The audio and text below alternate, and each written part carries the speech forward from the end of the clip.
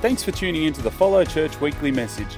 Our hope and prayer is that you will find this message uplifting and challenging as we seek to follow Jesus in our community for His glory.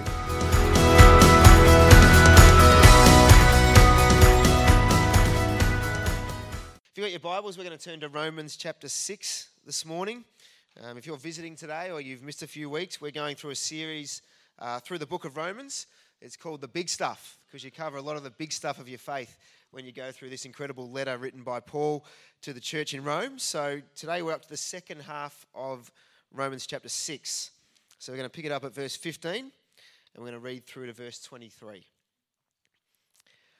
What then? Shall we sin because we're not under the law but under grace? By no means. Don't you know that when you offer yourselves to someone as obedient slaves, you are slaves to the one you obey, whether you are slaves to sin, which leads to death, or to obedience, which leads to righteousness. But thanks be to God that though you used to be slaves to sin, you have come to obey from your heart the pattern of teaching that has now claimed your allegiance. You've been set free from sin and have become slaves to righteousness. I'm using you as an example from everyday life because of your human limitations. Just as you used to offer yourselves as slaves to impurity and to ever-increasing wickedness, so now offer yourselves as slaves to righteousness, leading to holiness. When you were slaves to sin, you were free from the control of righteousness. What benefit did you reap at that time from the things that you're now ashamed of? Those things result in death. But now that you've been set free from sin and have become slaves of God, the benefit you reap leads to holiness, and the result is eternal life. For the wages of sin is death, but the gift of God is eternal life in Christ Jesus our Lord. This morning, we're in for a real treat. My grandfather's one of the most inspiring people in my life. He's about a month short of his 94th birthday. And today he's going to come and share from Romans chapter 6 for us. Granddad has been a wonderful role model in my life and in our family, and he's set a real great legacy and heritage of faith in our family. And I really hope and pray that if I make it to 94, 93, that I will be as passionate and enthusiastic about the gospel. Sometimes I just want to go over and have a relaxing cup of tea, but he just wants to tell me about all the new things he's learning, and he wants to critique my sermons sometimes. It was really funny, actually, when Granddad used to come and I was preaching, I used to get really nervous. I think, oh no, Granddad's here, he's going to correct all my dodgy theology. But a few months ago, Granddad was preaching down at Rokeby. And I was down for the weekend with Kim staying in Druin, and we decided we'd pop in and surprise Granddad. And Granddad said to Mum during the week, gee, I wish you told me Luke was coming. I was so nervous. And I thought, wow, it's come full circle. Isn't that amazing? But I'm not at all nervous today because I know Granddad's a great preacher and he's a wonderful man. If I'm half the man that Granddad is in years to come, I'll be very grateful. And he's shaking his head horrified today because he never likes to be elevated. He likes to lift up Jesus. But I want to really honour him today as he comes to share. So please give him a round of applause as he comes up this morning.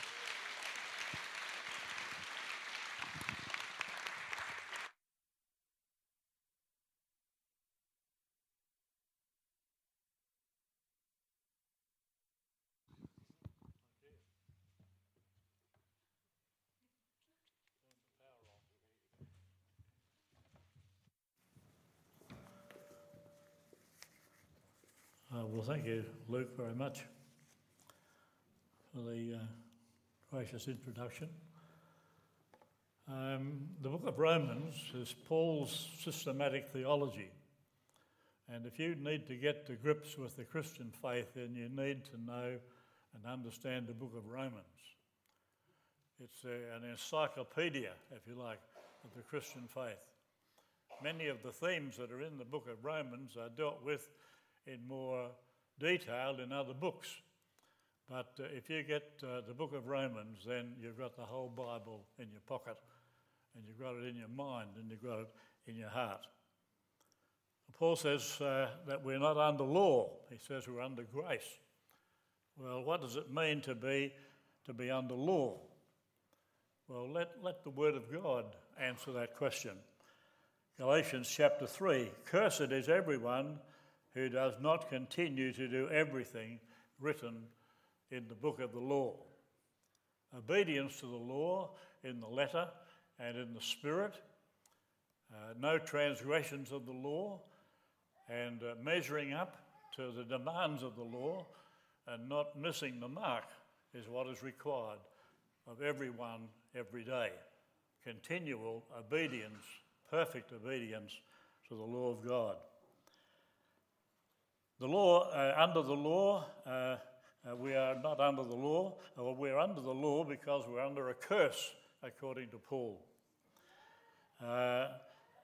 Under the law, we are alienated from God. We're enemies in our mind because of our evil behaviour. We're all like sheep. We have gone astray. We have turned to our own way. We are powerless to keep the law because we are weakened by our sinful human nature.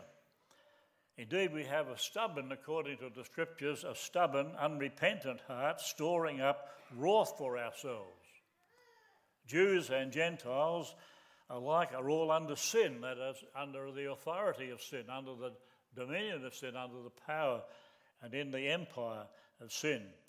Jews and Gentiles alike, we're all under the domination of spiritual darkness. We're all in ignorance and confusion and in superstition until the glorious light of the gospel dawns upon our darkened mind.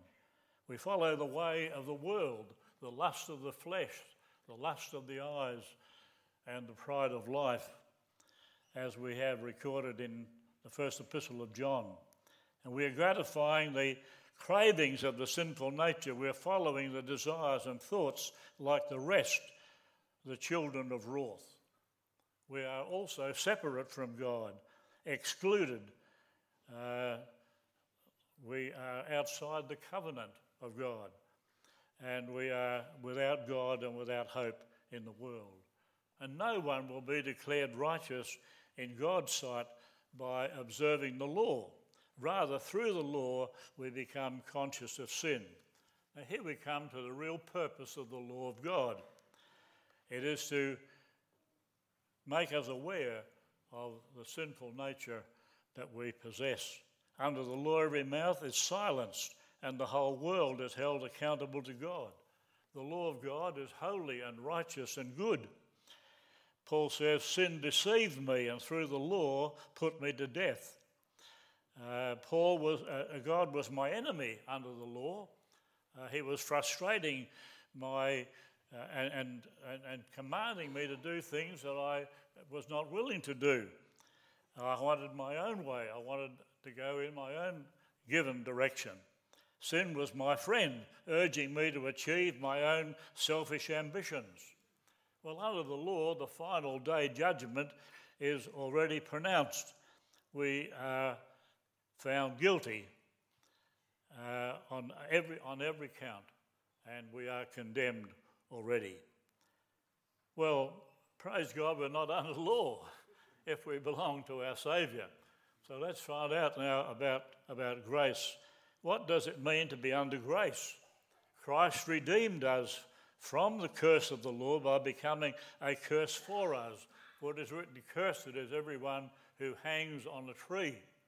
That's a referral back to the old covenant where the prodigal son, the disobedient son, the rebel son, would be stoned to death and his body would be hung on a tree. The Lord Jesus is the one who bore the curse on our behalf on the tree that was the cross. He redeemed us from the curse of the law that we might receive the promise of the Spirit through faith. And so the Lord Jesus has purchased for all of his people, everyone, the gift of the Holy Spirit. Comes with the package deal. Not only will we see in a moment we're justified, but also we receive the Holy Spirit, and he has breathed new life into the redeemed. We are born again. We are born of the Spirit. We are born from above. We have the gift of the Spirit. We have the seal of the Spirit. Indeed, I happen to be one of the 144,000 sealed people in the book of Revelation. And if you're a Christian, you happen to be one of them as well, because they're sealed with the Holy Spirit until the day of redemption. But God, who is rich in mercy, has made us alive in Christ. And as we saw from the earlier part of Romans 5, old self is dead. They called him the old man in the King James Version, but I didn't like that idea of being the old man. And so my old man died 70 years ago, and I became the new man by the grace of God. There is that transformation. So old self has been crucified and is dead and buried with Christ. That's why, as our brother pointed out last Sunday, that's why we bury people in baptism, because they're dead, and you always bury dead people. And of course, they emerge from the watery grave because they're now alive with a new life in Christ. So new self is alive and ready to walk in newness of life. We're reconciled to God by Christ's physical body through death. We are justified freely by God's grace through the redemption that came by Christ Jesus. That is, we are declared to be innocent of all charges.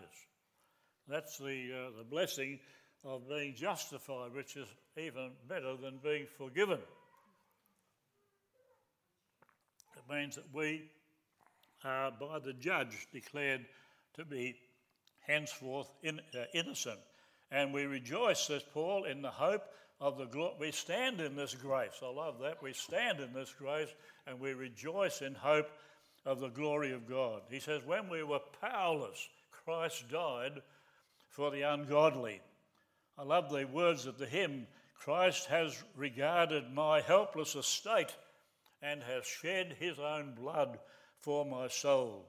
Oh, the bliss of this glorious thought, my sin, not in part but the whole, is nailed to his cross, and I bear it no more. Praise the Lord, O my soul.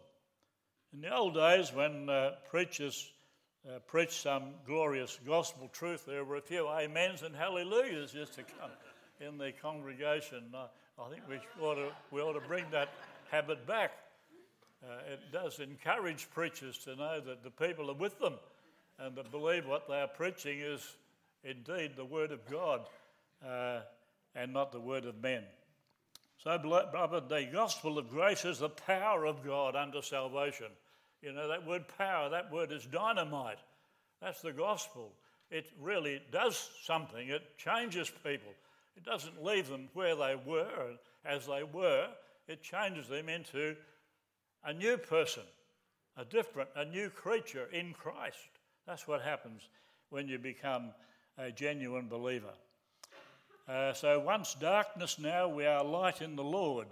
The Lord turns us from darkness to light and from the power of Satan unto God, so that we become holy in his sight, without blemish, and free from accusation. Now under grace, God is for me. God is now my friend. He used to be my enemy, frustrating me. Now he is my friend. He is aiding me. He is helping me. Sin is my enemy. Sin is against me. Sin is striving to frustrate me now and prevent me from attaining my goal of becoming more and more Christ-like. And sin is my enemy. We'll find out more about that in Romans chapter 7 in some detail. And then you wait till you get to chapter 8. My, you're going to relish chapter 8. Don't forget to be here for the next episodes, whatever you do, please. All right, sin has been dethroned. It is no longer president, but alas, it is still present. But the final day judgment is already pronounced, and the sentence is no condemnation. Now I dread Jesus, and all in him is mine. Bold I approach the eternal throne and claim the crown through Christ my own. Glorious, powerful salvation that comes through our Lord and Saviour Jesus Christ. Paul says, what then? Shall we sin because we're not under law but under grace? Paul was being slanderously reported that his free grace gospel would be used to excuse and encourage those who believed it and those who those who preached it and those who believed it, to live in sin under the cloak of grace.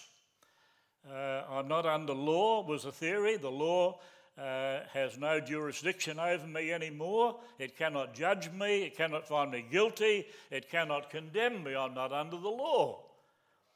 I'm under grace. All my sins, past, present and future, have been laid upon the Lord Jesus, and he has atoned for them, and therefore I can incur no guilt because now I'm in Christ. The charge was, and still is, that sinners cannot be trusted with free grace. They will trade on it. Justification by faith, by grace through faith alone without works, is not sufficient. Well, I heard it myself when I was a young Christian. It was very familiar with some of the people that I worked with and fellowship with in those days. They would say things like this: I am once saved, always saved. Now, I believe in the perseverance of the saints, don't get me wrong, but this was, I'm once saved, always saved, therefore I cannot be lost even if I commit adultery or murder. And people are going saying, well, I've been clothed with the garment of righteousness and God doesn't see me, he only sees Christ. He covers me. And what I'm doing under this under this umbrella, what I'm doing under this cloak, really the Lord's not very interested in that, because I'm perfect in Christ. And so what I'm doing underneath is another thing. This was the idea. Now, it wasn't that they actually did commit adultery and murder, but they contemplated that it might be possible for them to do it and get away with it. This was the thought that was around. Now, we called it in those days, we called it easy believism. We called it cheap salvation. Things like this: I'm not under law, I'm under grace. Law is harsh and cruel and demanding and exacting, a foolish lie. God's law is good and acceptable and perfect, and the Lord Jesus said, take my yoke upon you because it's an easy yoke. It's a good thing, he said, to be under my yoke and to obey me and to follow me. And then the idea, the thought theory was, well, grace is soft and kind and undemanding and comforting and forgiving. It was this false notion that under the law I can't get away with anything. But under grace, well, I might just be able to get away with a few things under grace because I'm well and truly covered. Well, it was this theory, it was this fear that induced the Catholic apostasy to condemn Luther and the Reformers. Indeed, the Anti-Reformation Council of Trent went so far as to pronounce, and it's still on the books, a curse upon anyone who dared preach or believe free grace gospel, that is, faith without works. What is Paul's answer to this slander? He says, shall we sin? Don't you know you are slaves to the one whom you obey? Either you are slaves to sin or you are slaves to the Lord Jesus Christ. Who are you? What are you? Where do you stand? Who is your sovereign? Who is your Lord? Who is your master? Of whom or what are you a slave? That's the question that each one of us have to answer. Are you looking for a loophole if there happens to be one? No, says Paul. You used to be slaves to sin. You've been set free from sin. You have become slaves to righteousness. A dramatic change has taken place. You used to be old self, but now old self was crucified, dead and buried. New self is alive with Christ. The Lord Jesus came, you understand, on a mission. He came to set captives free. Indeed, standing in the congregation at Nazareth, in the synagogue, he quotes from Isaiah, "The Spirit of the Lord is upon me because he has anointed me to preach good news to the poor. He has sent me to proclaim freedom for the prisoners and recovery of sight for the blind." Indeed, if the Son shall set you free, you shall be free indeed. There's one thing, I'm a freedom lover. I love to be free. I'm in a closed home now, and sometimes I feel like breaking the shackles and breaking out.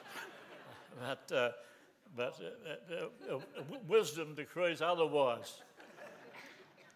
I love Wesley, dear old Charles Wesley. I know you don't have any of his hymns anymore. I tell you what, there's some beauties. Listen to this one. "Long my imprisoned spirit lay, fast bound in sin and nature's night. My chains at the dungeon, the dungeon flamed with light. My chains fell off, my heart was free. I rose, went forth, and followed thee." That was my experience as a rabid sinner at the age of 22. That was my experience. The light dawned, the chains fell off, and I became a bond slave of the Lord Jesus Christ. And I tell you what, I've enjoyed his service for 70 years. He's a wonderful boss. Don't you know, Paul says, a profound spiritual and moral change has taken place in your life. You used to be servants to sin. When did this dramatic change occur? He says, "You wholeheartedly obeyed the form of teaching to which you were entrusted." Beloved, no easy believism here.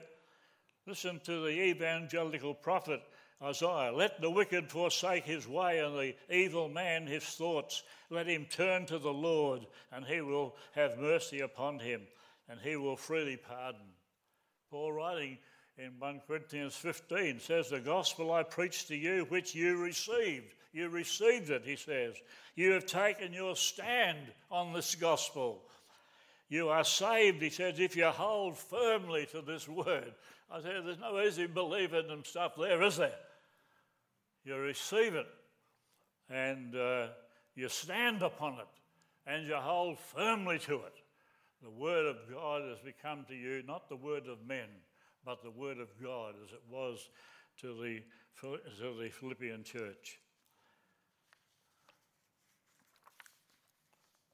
Well, Paul's own response to the Lord Jesus, the risen Christ on the road to Damascus, is a wonderful example. There he is, he's still blind. The Lord has struck him down, and he said, "Who are you, Lord?" And the Lord tells him who he is and who he's been persecuting. And then Paul says this, he says, "Lord, what do you want me to do?" Isn't that great? That's a spontaneous response, isn't it? A wholehearted response, a sincere response. He says to the Lord, "Put your yoke on my neck, Lord. I want to be your servant. I don't want to be any longer the servant of the Pharisees or the servant of sin." Paul asks the Roman believers to reflect upon their lives when they were the servants of sin and for the things that they were ashamed of. He says, you think about the past. Why would you want to go back to the past? You're ashamed of the things in the past. Peter says that going to the past, he said, is like a dog returning to its vomit again. I know it's not very tasty, but that's what Peter said. He said it's like a dog returning to its vomit, and he said it's like a pig returning to wallow in the mire. Why would you want to wallow in the mire?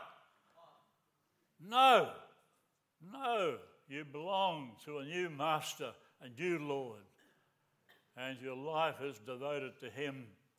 You may be weak and feeble and struggling, but you're on the road to heaven. We used to use the word convert, when I was newly saved, and it's still a good term. It's not used in the New Bible. It's in the Old King James. And to be converted doesn't mean that you're perfect. It means that you're on the road and you turn about turn. And you're no longer going down the road that leads to the pit. You are going up the road that leads to glory. You've completely changed direction overnight. You're not perfect, but you're on the road to becoming perfect. When you reach the end of that narrow road that leads to life. Praise God to be heading in the right direction, beloved. Paul says, why would you want to be like that? Why would you want to do that again? Well, but now he says the benefit you reap, that you become slaves to God, leads to holiness. And we're all on getting healthy these days. We're all taking pills and going to clinics and gyms. Here's spiritual wholeness, spiritual healthiness. You want to be healthy? Here it is, right here. It's healthy and following the Lord Jesus, the most healthiest life that you can live, the holy life that you can live, a healthy life. Wholeness, healthiness. The result, he says, is eternal life. And so Paul concludes, and I conclude, of a comparison of the two ways of life. He says the wages of sin is death. And beloved, that's more than dying. That's not just, there's another death, and it's called the second death. And I don't know exactly what's going to happen, but someone said to me, can you tell me about hell? And I said, no. I said, I have no idea about hell. And he said, because I have no intention of going there. I can tell you about heaven as much as I know, because that's where I'm going. The wages of sin is death, the second death. Under law, you reap what you deserve. The gift of God is eternal life. Why? Because you could never deserve it. That's why it's a gift. And you could never earn it either. And you could never purchase it. Why? Because it's priceless. It is the supreme gift of God's amazing grace. Amen.